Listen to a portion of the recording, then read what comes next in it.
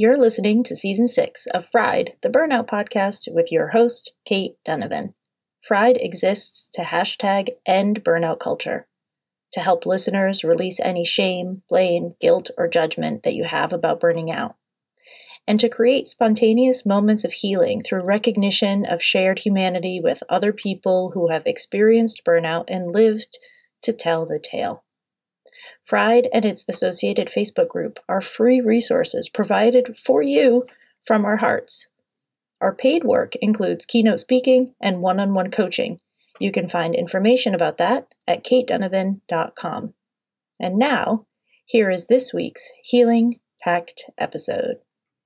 Hello, Fried fans. This week on Fried the Burnout Podcast, I am very excited for two reasons. One, because you all asked me for a very specific episode that I was afraid I wasn't going to be able to get, and we got it. And two, the person that we got to do it is someone that I've admired for some time, who I found out after I invited him on the show that he was a Fried listener during his burnout process. So it's a very full circle moment. I'm very excited to introduce you to Newton Cheng, who is a husband and father, a world champion powerlifter, and the director of health and performance at Google. He spent his 14-year career at Google overseeing programs that support the physical, mental, social, and spiritual health of the Google community. Newton went on mental health leave in January 2022 because he was struggling with depression and anxiety, and he was ashamed of how he was showing up as a husband and a father. He returned to Google determined to share his story in order to add to the conversation around burnout and mental health and to help others feel less alone. Newton, so glad you're here today. Welcome to the show. I am honored to be here. And we talked about this a little bit before we started, but I just wanted to say thank you for what you do. Thank you to your community. This feels like it's come full circle because I was listening to you while I was on my burnout leave. And here I am back here to have a conversation with you. And I want to be of service to you and your community because you've done a lot for me. Isn't that just wild, you guys? The first time when Newton and I spoke the first time and he told me that story, first I cried a little bit and then I called my mother because because I needed to share how cool it all was and how wonderful it all connected. And so Newton, the thing that people asked for when I sent out a form recently, a question on my Facebook group, I said, what are we missing here? What are some episodes that you haven't heard yet that I can give you? And a bunch of people, the most common answer was, I want to hear from somebody who burned out at corporate and stayed, who didn't become a life coach, a speaker, a business owner in some other way. And I had a hard time because people typically don't have the impetus to share their story if they're still at their company, nor do they have PR permission, for instance, to share parts of their story. So I was like, you guys, this is going to be a tough one. And within a week, we were scheduled. So everybody knows what we're going for today. This is the answer to one of your queries that we're filling in for you. And so I'm going to take a step back now. Newton, please share your burnout story and we'll take it from there. Well, if this is what we collectively need, I think the universe provides. So here we are. So I'll start my story first by emphasizing some of the things that you said in my background. So I work in the area of health and performance, and I am an expert at the intersection of health and well-being and performance at an individual and collective level. I live it via various aspects of my life. I'm a world-class athlete. Despite all of that, like that's a significant amount of expertise. Despite all of that, I still burned out. And I want to call out, you named these feelings of shame and guilt. And it's easy for me to describe the way I went, or the reason I went on leave in January 2022, because I was overworked. And that's what my therapist put on the paperwork, because, that's what we all say. But it was really, I was ashamed of how I was showing up as a husband and father. And that is the most precious thing to me. And I couldn't have that anymore. And so I wanted to name that because that is real and it's human. So from there, let's dial back to March 2020, the beginning of the pandemic. And going into the pandemic, I was already stretched thin. I love my job, but I drive myself pretty hard and it's an intense environment. Then the pandemic happened and everything got turned on its head. And it was clear we were in this time of crisis. So knowing that suddenly we were going from working on site to everyone isolated in their homes, we pivoted the programs that we offer to serve people in their homes via digital programs. And that was a huge, huge lift. But I really told my team, like, hey, we are the helpers in this culture. So we're going to show up and we are going to take care of people because that's what's needed. This is a time of crisis. You look to the helpers. We are the helpers. And so we pivoted where we could. We jumped in to give extra help. We showed up more for each other with more empathy. We were more open. We did all the things that we were asked to do, especially in a time of crisis. This went on for a few months. And then in the summer of 2020, I was in a meeting where, we were all on video chat and everyone's a little thumbnail. And it was my boss's meeting. And we were just going around talking about how are we doing? And for whatever reason, I felt moved to say something real versus a extended version of I'm fine. And surprising myself, I started crying. And I said, right now, the number of days that I'm proud of how I'm showing up as a father is going down, and I don't know how to turn that around. And that was the first time I had ever cried at work. And that conversation, it opened up the conversation for others to share similarly, but I can't say it changed anything right then and there. Now, fast forward to the fall, they needed leaders to step into other roles. So I took on some additional roles and I essentially doubled my workload. By November 2020, that was the first time where I started to see, like, I'm really struggling to get out of bed. Like, I love my job. I want to get to it because I feel like we're working on really important stuff, and I was really struggling. February 2021 was the first time, like, I physically couldn't get out of bed. And I had read about this in terms of others' experiences with mental health and depression, but I had never actually felt it. And it wasn't so much like a physical paralysis, it was overwhelming dread. So from there, I started seeing the employee assistance provider, and he told me I was exhibiting early signs of burnout. Now, fast forward to the fall, and I had started going to a new therapist, and he put me through an initial intake assessment, and he said, well, you're showing major symptoms of depression and anxiety. And I was a little shocked, and I was like, well, I know I'm exhausted and I'm grumpy, but isn't this just what it's like to work hard? And he said, well, yes, but it's also depression and anxiety. And so there were two ahas for me there. One was I just didn't have the awareness or vocabulary to describe what was going on with me. And then two, this was not the first time I had felt like this. This mapped all the way back to probably my teens. So there was something to unravel there of like, okay, I'm pointing at the pandemic as the reason I'm in this state, but maybe there's something deeper here. Now, in November, there was this interesting coincidence of events where first I went and I won my first world championship in powerlifting. The following week, I was giving a keynote at an internal health and well-being conference, and I could have talked about all the amazing stuff we're doing around health and well-being and the opportunities with technology, but that felt really inauthentic, especially for where I was at. And so instead, I told them, like, yeah, we have all this stuff going on, but here's what's really going on with me and with a lot of the humans around me.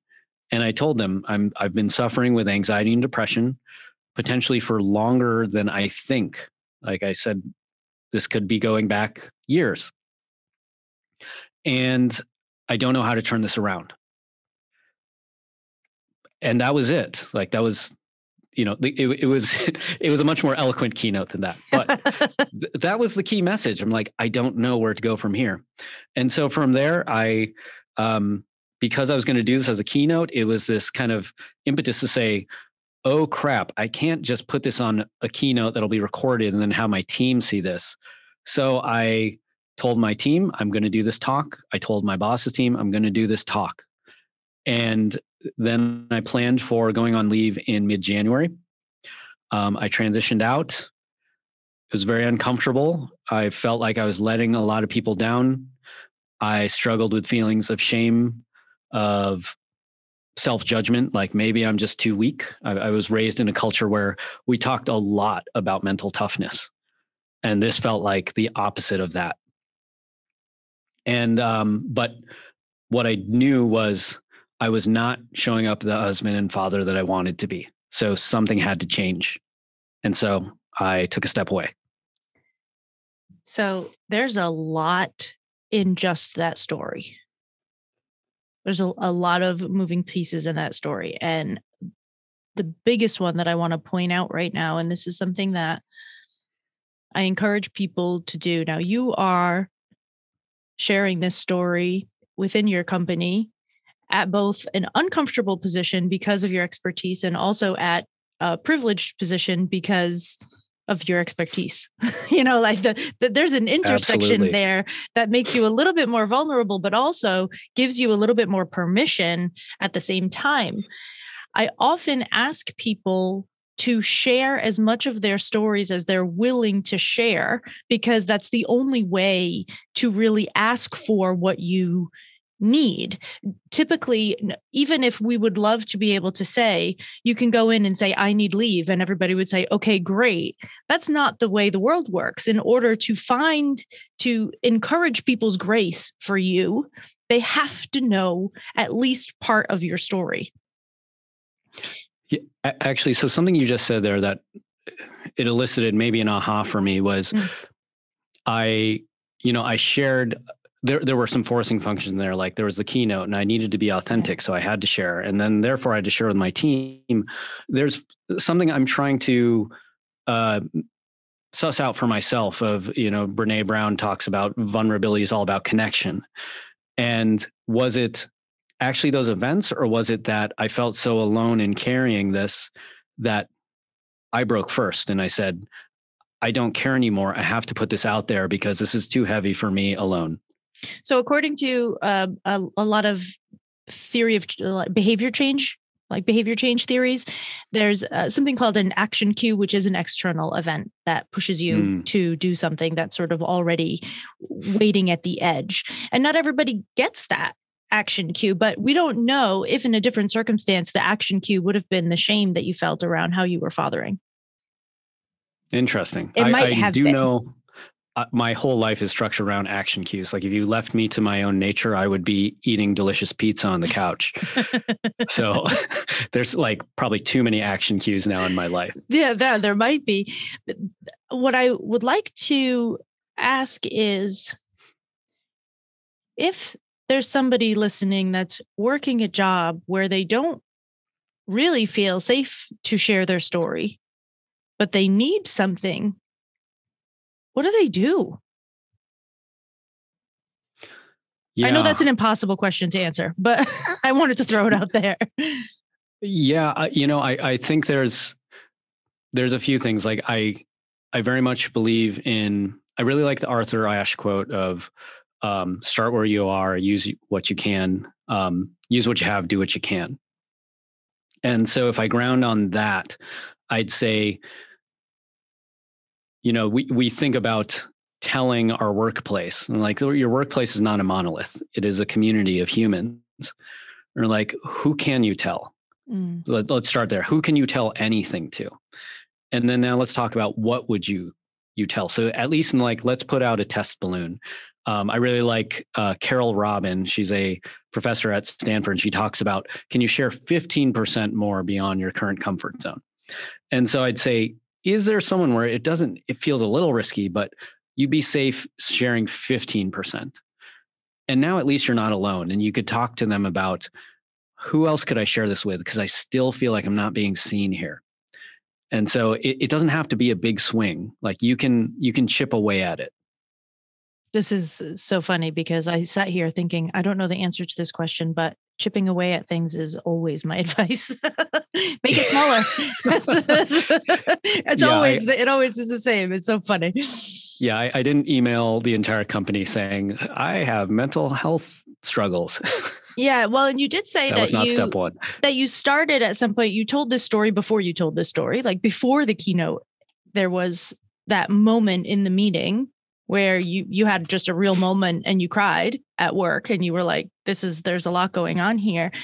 That moment planted some seeds for you. So it sounds like even if that wasn't your plan, that's exactly what you did. Like you ate the elephant one bite at a time. You planted the seeds then. And then when you spoke about it, however long it was in between those two events, it wasn't completely shocking. It had been spoken about before, maybe not to everyone as a whole, but it wasn't as shocking to you personally. Yes. Yeah. I think now thinking about, if I go back to that meeting, why did I feel, even if that was 15% beyond, or maybe 50% beyond my comfort zone, why did I feel somewhat safe to do that? I think about the way I show up in the workplace is I have people pleasing tendencies, and that can show up as I'm very helpful. I make a lot of space for connection and for hearing other people so that we build a real bond. And that can come from a place of care, and it can come from a place of neediness. But regardless of where it came from, I had been investing in those bonds with everyone on that screen for a long time because that's how I'm wired, for good and bad reasons. And so by the time I shared, I kind of knew where I stood with everyone on that screen. And so if you see all the research now coming out, now that we've been separated and the workplace has been turned on its head, that social connection is so powerful in the workplace for many, many reasons, I kind of inadvertently pre-invested in that. Yeah. So this to me is I just recorded an episode that will release just after yours about quiet quitting and about how that lack of engagement, if as a short-term coping mechanism, if you have to for a moment, okay. And if you do it because you're burnt out and you don't know what else to do, then it's just a coping mechanism that you're not even choosing. It's just something that's sort of happening. But as a decision, if you're deciding to quiet quit because you feel ignored, unseen, etc., you're resentful, that to me is choosing a stance of disengagement. And that disengagement is not just not great for the company, but it's really not good for you and your own health. We need to be engaged with what we're doing for our neural connections to be happy. Yes, absolutely. I think it totally makes sense why you would go into kind of that quiet quitting cocoon, but that's going to hurt your soul. And so for the people who I know who are there, I try to listen, I try to validate them. And when they're ready, I start trying to talk to them. And what do we want to do to move you to something that's better for you, whether it's within this role or beyond? Yeah. So this is something that I've talked to my sister quite a bit about. She's a chief people officer, and she's seen some managers that have a hard time letting people go, even when people are not in the correct role. And so they do sort of a quiet firing instead of, this is not at her current place of work, but in her past. And so what if you feel like you're being pushed out? Should you just leave? Should you have a conversation? Like, what if you feel like somebody is on purpose trying to remove you from situations, they're quiet quitting you, quiet firing you. So just doing enough so that you'll leave on your own without them having to actually make the decision. How do you handle that? As a first principle, I don't support any form of ghosting a relationship, whether it's with someone you're dating or whether it's an employer. And whether that is the ghosting is regardless of which side it's being done, I do not support that. So what I would want to do is first, if you feel like you're being pushed out, but you're not sure, I would ask yourself, I'm going to reference a framework called The 4 Questions from an author, Byron Katie. I love these. It's so simple. It gets me out of a lot of negative spin cycles. It's first, is it true? If you're having a negative experience, maybe you might say yes or maybe. And then the next question is, do you have evidence that it is definitely true? if you have evidence, then that's not really quiet firing, because someone's probably had a performance discussion with you and you know where you stand. If you don't have evidence, then I would say go ask for feedback, whether it's, hopefully directly from your boss. If you don't feel safe there, are there other people who can give you feedback? And then finally, the last two questions are, without this negative thought, who are you? So if you put aside this assumption that you might be getting quiet fired and instead said, here are the facts of the situation, how do I want to show up? I bet you would come up with a plan that's really empowering and helps you make progress. And then finally, if you now reverse and say, who am I with these thoughts? You can see how you've been pinned down by letting probably a lot of uncertainty cloud your judgment about what needs to be done in order for you to understand where you stand right now. This to me dives right into another thing that you talked about how you were raised with this, must be tough mentality, like mental toughness. And this idea of that I think is often missing in the burnout conversation, this concept of having a lifespan perspective and of saying that this person might assume that they are being quiet fired because their mother used to give them the silent treatment when they did something wrong and wouldn't talk to them for a week at a time. And so now those are the goggles that they wear.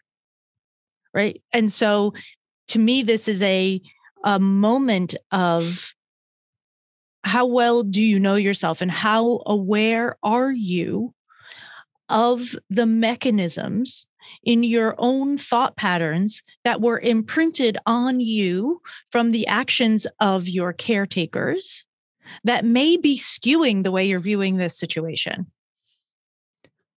Yes, the enormity of that question. I know it's like big. You kind of set someone off on a lifelong journey to of self-exploration, which must be done. But I can think of maybe before I was asking some of those big questions, they've kind of come in waves throughout my life.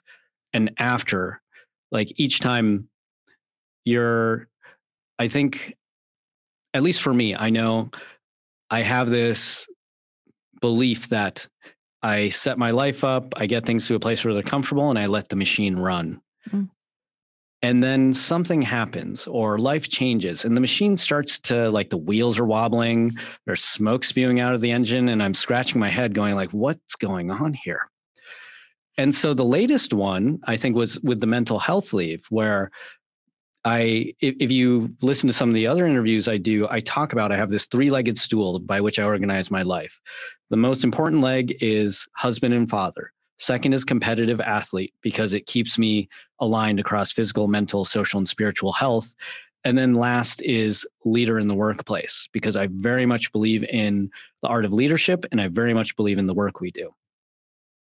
I had let those kind of get out of order, where work was clawing its way up the ladder and I was showing up not as the husband and father I wanted to be. And so it became this question about, like, I am totally out of integrity with my own values based on choices I'm making. Like, no one at work is telling me I'm not working hard enough. I'm just doing it. So how did I get here? And I keep using this phrase, aspiration or anxiety. Like, what is fueling the engine of this machine where the smoke is shooting out? And as I've really parsed into it and thought about how I made decisions, the decision to say, like, yes to another project or yes to an additional role, that was driven by anxiety often. Like, well, what if I don't do it? Like, what kind of idiot would pass up this opportunity? Just do it. And then afterwards, I am, like all of us, pretty good at self-deception. And I would explain to myself how this is aligned with my aspirations. Aspiration or anxiety?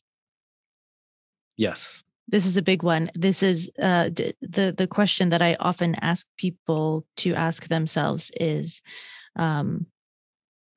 actually wanting to please or avoiding disappointment. It's a similar question. You were talking before about this people pleasing coming from a place of desire to connect with people, just a natural one, and from a place of needing to solve something, fix something, do something, save someone because it's the right thing. To me, a lot of the underneath of people pleasing, which I believe can be beneficial when done well. I don't demonize any coping mechanisms because I believe they usually have some sort of good intent somewhere. But if the thing that you're trying to do when people pleasing is avoid disappointing people, if the choice that you're making when you say yes to something is avoiding anxiety, then it's time to take another look. Yes. I think that was one of my ahas was, Are you helping or are you avoiding conflict, your fear of conflict or your fear of rejection? Yeah. And when I really looked at it hard, it was so much more the latter. For me personally, it was my entire value as a human existed only in so much as I was useful to other people, which meant that I couldn't even get on a tram or walk through a mall or walk down the street without scanning my environment to see who needed help all the time, which in turn turned into an incredibly large amount of self-neglect because I could not take care of my own needs if I couldn't see them or know what they were because I was never paying attention to myself ever. Yes, I think we could form a superhero squad called the Helpful Squad, where the double-edged sword of their superpowers is if they don't keep helping, they die or something. The worst comic book ever. So now we have on LinkedIn, we decided we were going to have a synchronized swimming team and our costumes were going to have flames. And now we're in a superhero squad. We have a lot of things to do. Yes. So much opportunity. So much opportunity here. I want to get back to this avoidance of the difficult emotions, mostly because we just don't know a lot of people just don't know what to do with them. So I make this choice. I say yes to avoid this anxiety, and it's successful for a long time until I'm overworked and then the anxiety takes over anyway. But one of the emotions that you keep bringing up is shame. And another one that you mentioned, which is so heavily related to being already in a burnt out state, is dread. So I want to pick apart shame a little bit first, especially from a male perspective. Women talk about this sometimes, not enough still, but men hardly talk about it at all. So we hardly talk about many things. But yeah, this is right at the top of the list. This is right at the top of the list. So what made you decide to actually start using / admit to that word and that feeling associated with it? I think two things. When I would start to connect with people, especially men, about what I was struggling with earlier, before I shared really broadly, those feelings would come out. And so there was this dissonance where I'm like, hey, we're all feeling these things. We're all naming them, but why are they in the shadows? Mm. And then for me, actually, there were two things. One thing that happened was when I told people I was going on leave, people started calling it my sabbatical. And I kept reframing it. I'm like, my mental health leave. And that was very interesting. I'm like, okay, I think you're probably doing that out of respect because you don't know my boundary there. And I very much appreciate that. But I don't think that's helping anyone. Like, it's not a sabbatical. And people know it's not a sabbatical. But if we call it a sabbatical, we're just reinforcing that we have to hide things. So there was that. And then lastly, when I just thought about why am I going on leave? And it kept getting pegged as overwork. I'm like, yeah, but based on my own choices, let's talk about how we got there. Because if we don't do that, like I've talked to other people, I know we're in the same spin cycle. If we don't name what's actually going on, we can't actually address it. And so I don't know that naming things like shame will move the needle for people, but I knew it was more real. Yeah. And I know it was more spot on what was going on. So I make a point to say shame about how I was showing up as a husband and father, because that is real for me. This episode of Fried is sponsored by our partners at Quli.ai. If you're struggling to make healthy changes in your workday that will lead to long-term well-being, I might just have the solution for you. Qly.ai uses a combo of your input plus magical AI technology to help you build healthy habits into your calendar, Slack, or Teams for as little as the price of one fancy coffee a month. By syncing with your calendar, learning your habits, and using its customized formula, Qly will send you break notifications at convenient times throughout the day, reminding you to do things like take a walk, eat your lunch, drink more water, and more. By learning your schedule, Qly will cue you when you actually have a moment to take action. When you're burnt out, making changes can be hard and feel overwhelming. Qly is designed to make it easy and to move with you through your burnout recovery journey. To get started with a 25% discount, head to qly.ai/fried. Fried fam, if you want your sleep to be more restful, I want you to get in a guided meditation before bed. This boosts the time you spend in deep sleep, and that is one of the ways you recover from burnout. Go check out the Sleep Meditation for Women podcast to make your sleep more sleepy.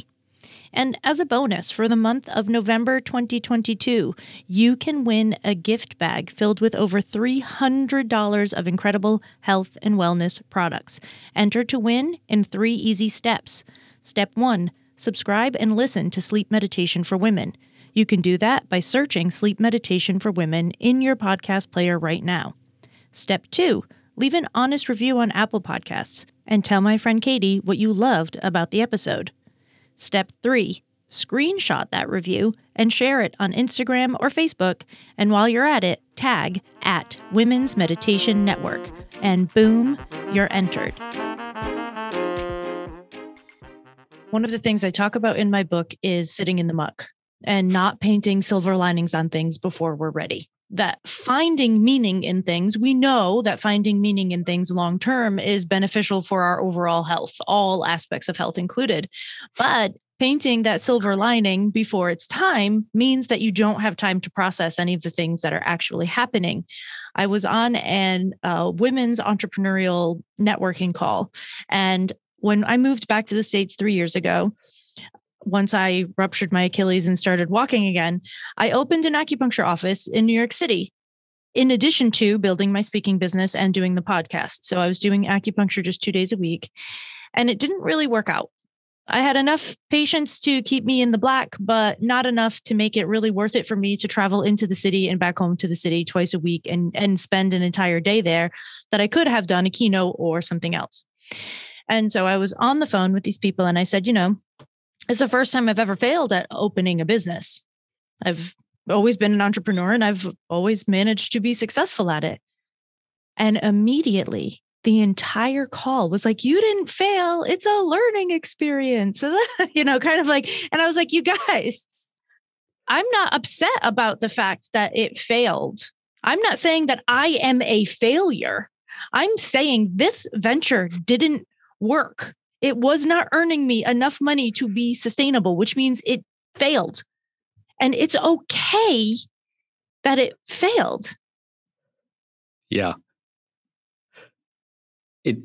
Yes. Interesting. Because I'm self-reflecting like, crap, how many times have I pulled that reframe on people in the workplace? I've probably done that a lot. I'm probably still doing it. Half of your employees are like, Newton. It kind of feels to me like if I don't know, you tried to do a backflip and you landed on your head and people are like, you didn't miss it. You learned how to exactly, get closer to doing backflip. And you're like, I just landed on my head, like at this party. Like, let's just call this what it is. Let's you're just just talk making about it worse now. Yes. So to me, this is the same as naming shame and just saying, this is actually just what it is. This is not a sabbatical. I'm on mental health leave. I have anxiety and depression. I'm feeling shameful and I'm being a shitty father. And I don't want that. Yeah. It's like, we're not remodeling my leg bone. Like I have a broken leg and I'm going to go heal it. Yeah, exactly. So I want to put that out there to say that I don't want anybody to stay in muck for too long, if you stay in shame spirals and feelings of failure and all of these things for extended periods of time, it can really weigh on your mental health. But if you avoid them totally, it can really weigh on your mental health. So you've got to find that. I like to tell people that the time to move out of the muck is when you're sick of hearing your own story.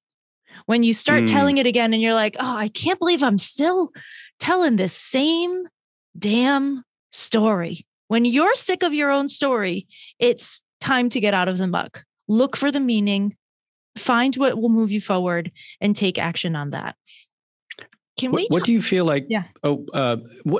Just real quick, what do you feel like gets people there? Like sometimes if I keep hearing the same story over and over, I interpret that as like, you're not feeling heard or you're not feeling validated in your story. And so if I can give that to you, I'm going to, and then I'm going to keep an eye out for like, and can I offer you a hand to like lift you out of the muck?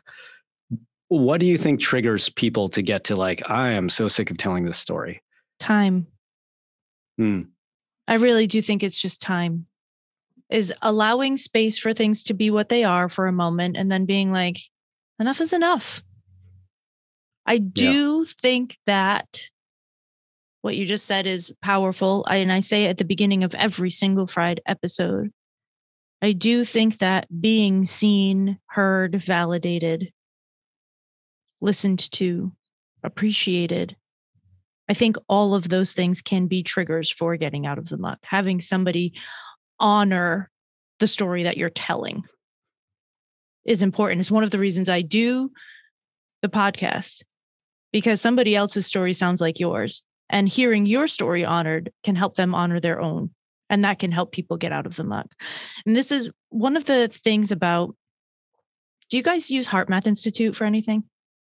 We don't, but I know who they are. Okay. So the HeartMath Institute talks about coherence and, healers and their ability to like match coherence with their patients, et cetera.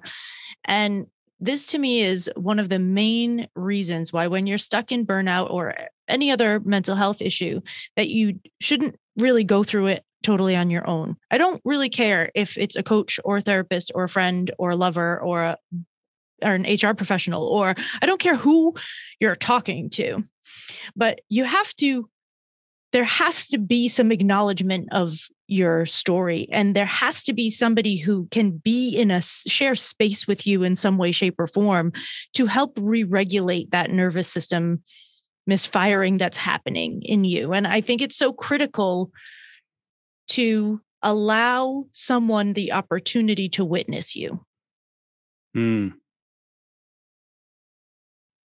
Yeah, I think of that two ways. I really like the way you talked about like the rewiring, like someone else's calm and, gifts you with calm. And I'm learning that a lot now that I have kids. There's a guy named Brian Post who I really like on that subject, but I'll put that aside for a second. The other thing I'm trying to think about is, if I use the analogy of like, you're kind of in quicksand, you need someone on solid ground to lend you a hand. The alternative is, I know you've met those people who, they never got the hand. They clawed their way out of the quicksand. And so their narrative becomes, I must continue to claw my way out of the quicksand because no one's coming to help me. And you can see like it does make them successful in certain areas of their life. It can be so isolating and it can be so lonely, and it can actually drive people away in other parts of their life. Yeah. And I just a reminder, everyone who's listened to the podcast has heard this before, but if you're new to me this week, please know that it is critically important for me for you to understand that nothing you've ever done has actually been alone. And I don't mean to dismiss any of the things that you have done of your own will and strength and perseverance. However, for Newton and I to be able to talk to one another today, probably about 100,000 people needed to exist in the world. Because we're using computers and internet and software and keyboards and paper and pen and headphones and microphones and setups and chairs. And I ate pizza before we got on, and we both have water that's in bottles and. The amount of people that need to exist for each of us to be able to function well in this world is enormous. And so if you feel super alone, you can start by recognizing that. Absolutely. Every way I slice and dice it, we're interconnected more than we are separate. Yeah, 100%. So now I want to get into another emotion that you mentioned. This is a big one. Let's do it. Dread, D-R-E-A-D, dread. Do you remember what it felt like physically in your body? Did you have a physical reaction to it, or was it mental? Mine was more mental. Like, I've heard people talk about they've actually lost vision. They've experienced physical paralysis. Mine was curl up in a ball, like hide under the covers, which, I became quite good at, until I looked at the clock and, the action cues got me moving. It was this overwhelming sense that there was going to be a never-ending list of things to do, that I would never be successful enough at them, and it would never stop. But I had to keep going because I'm the type of person who gets the job done, who doesn't quit, who doesn't let people down. So you can curl up for another minute, but then do the math on your schedule. And in order to get the kids ready, get to work on time, prep for the meetings, get to the meetings, you must be out of this bed by this time. So curl up in a ball, and then you have 2 minutes. Get up. What do you think? When did the dread start shifting? What did it take?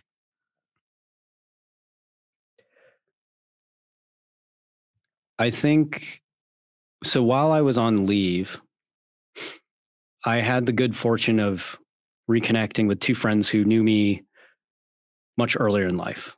One who I was friends with since junior high, and one who I was friends with through my 20s. And this was before I had become, the senior leader at a big company. It was before I had all this practice, leadership presence and mindsets. And it helped me kind of reconnect with, like, who am I? Like, what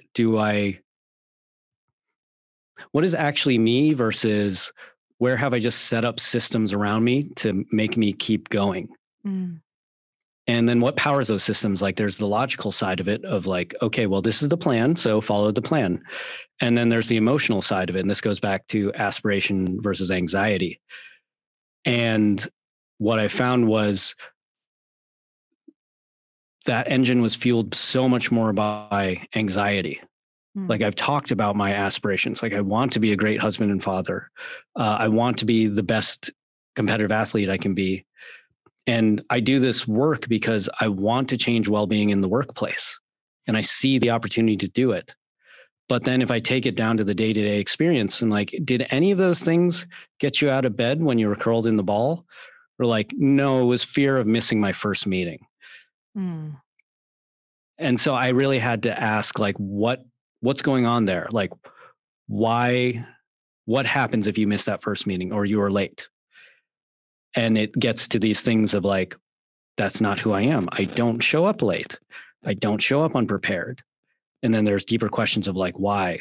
Like, if you did, like, what if you weren't that person?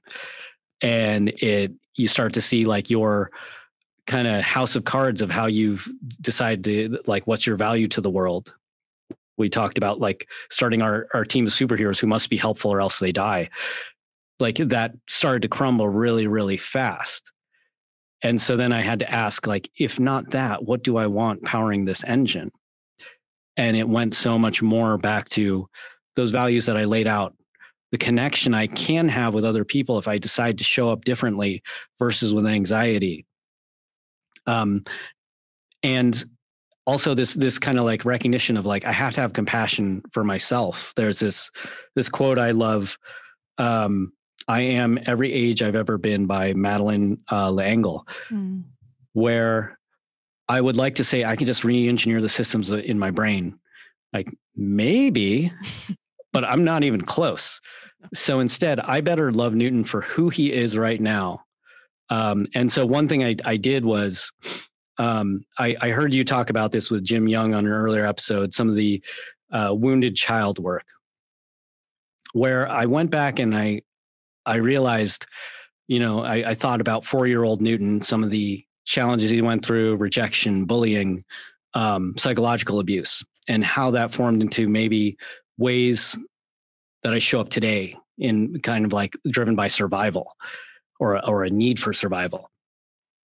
And when I said, how would you show up with compassion for this Newton, not tell him stop doing those things, they're not good, but show up for compassion. That's who he is.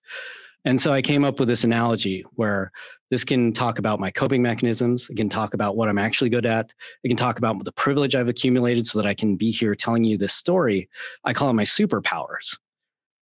And so I think back to that 4-year-old Newton. I'm like, I know we were in a bad place often. Like, I know we were really struggling to get what we had. You worked your ass off. We have so much of that now. We have superpowers.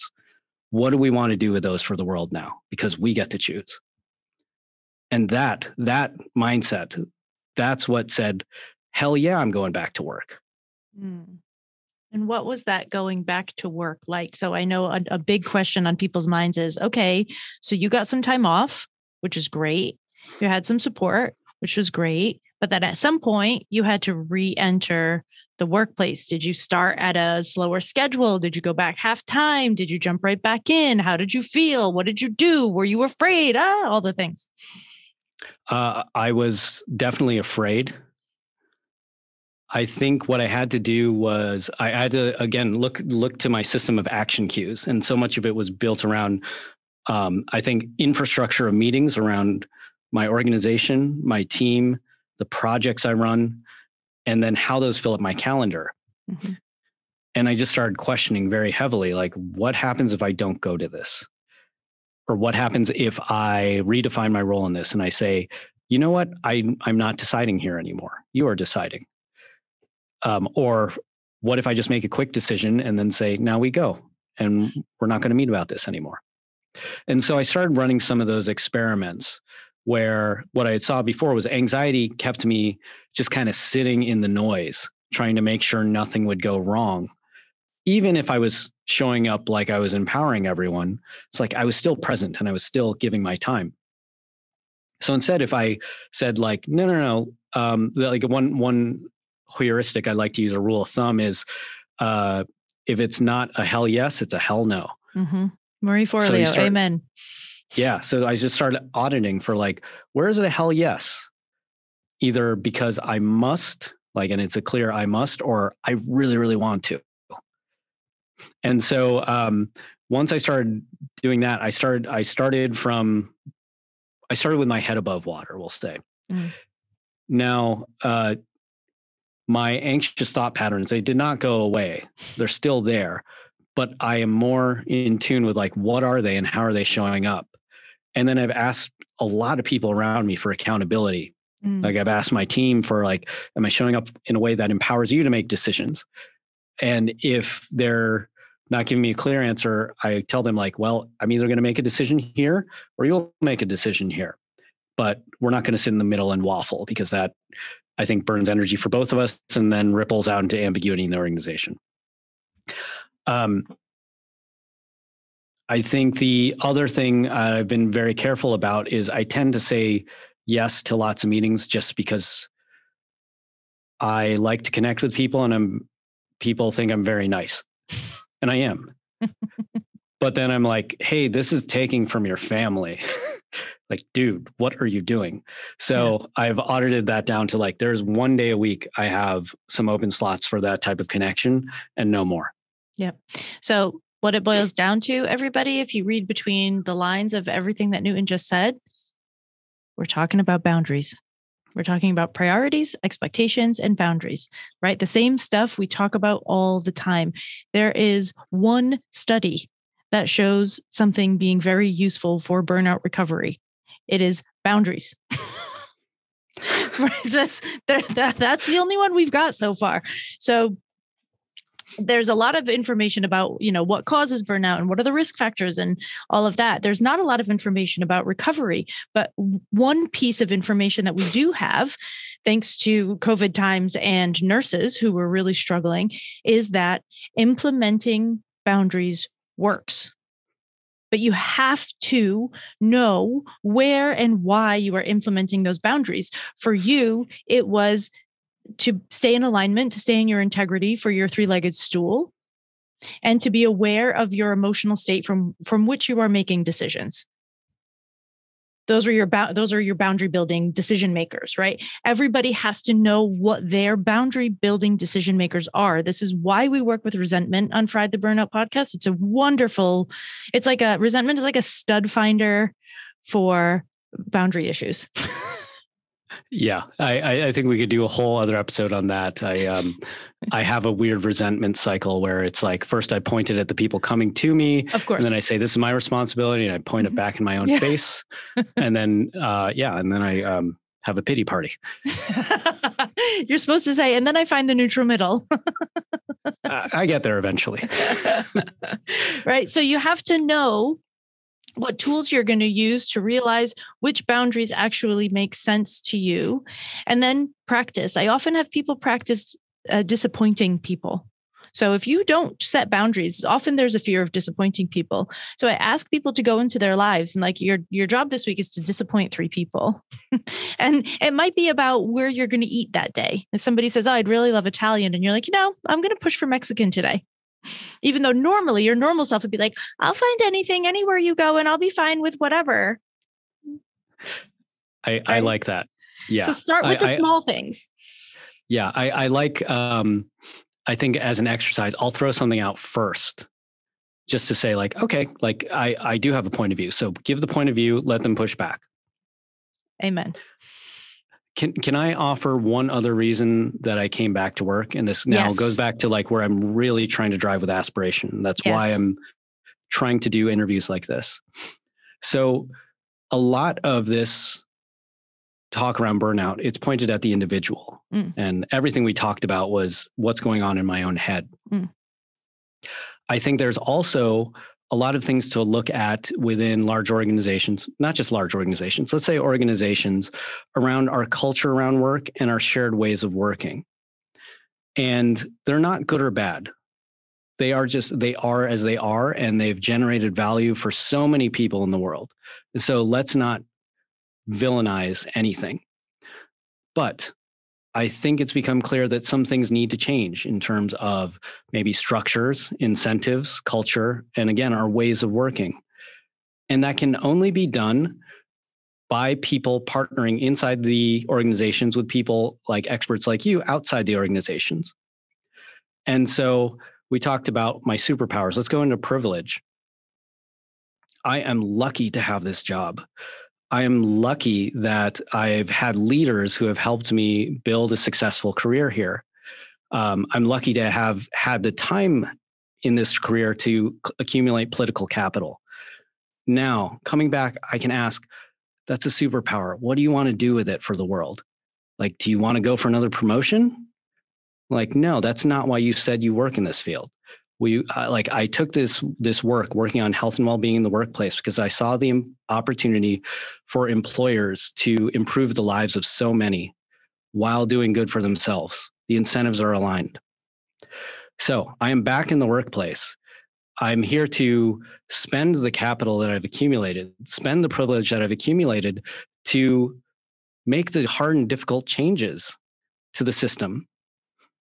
And I don't have all the answers. But I have to be able to sit in this seat and try things and then maybe fail and maybe ding my own career. But I'm going to do it, and I'm going to share what I learned along the way.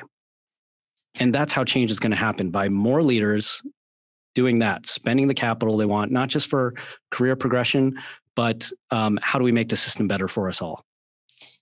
And on that note, I will say, if you are not following Newton Chang on LinkedIn, you want to, because he asks these provocative questions, and because of how connected he is, and because of his position, and because of how eloquent he is, people are really getting into these conversations on your LinkedIn posts. And there's really actual shift happening because of that.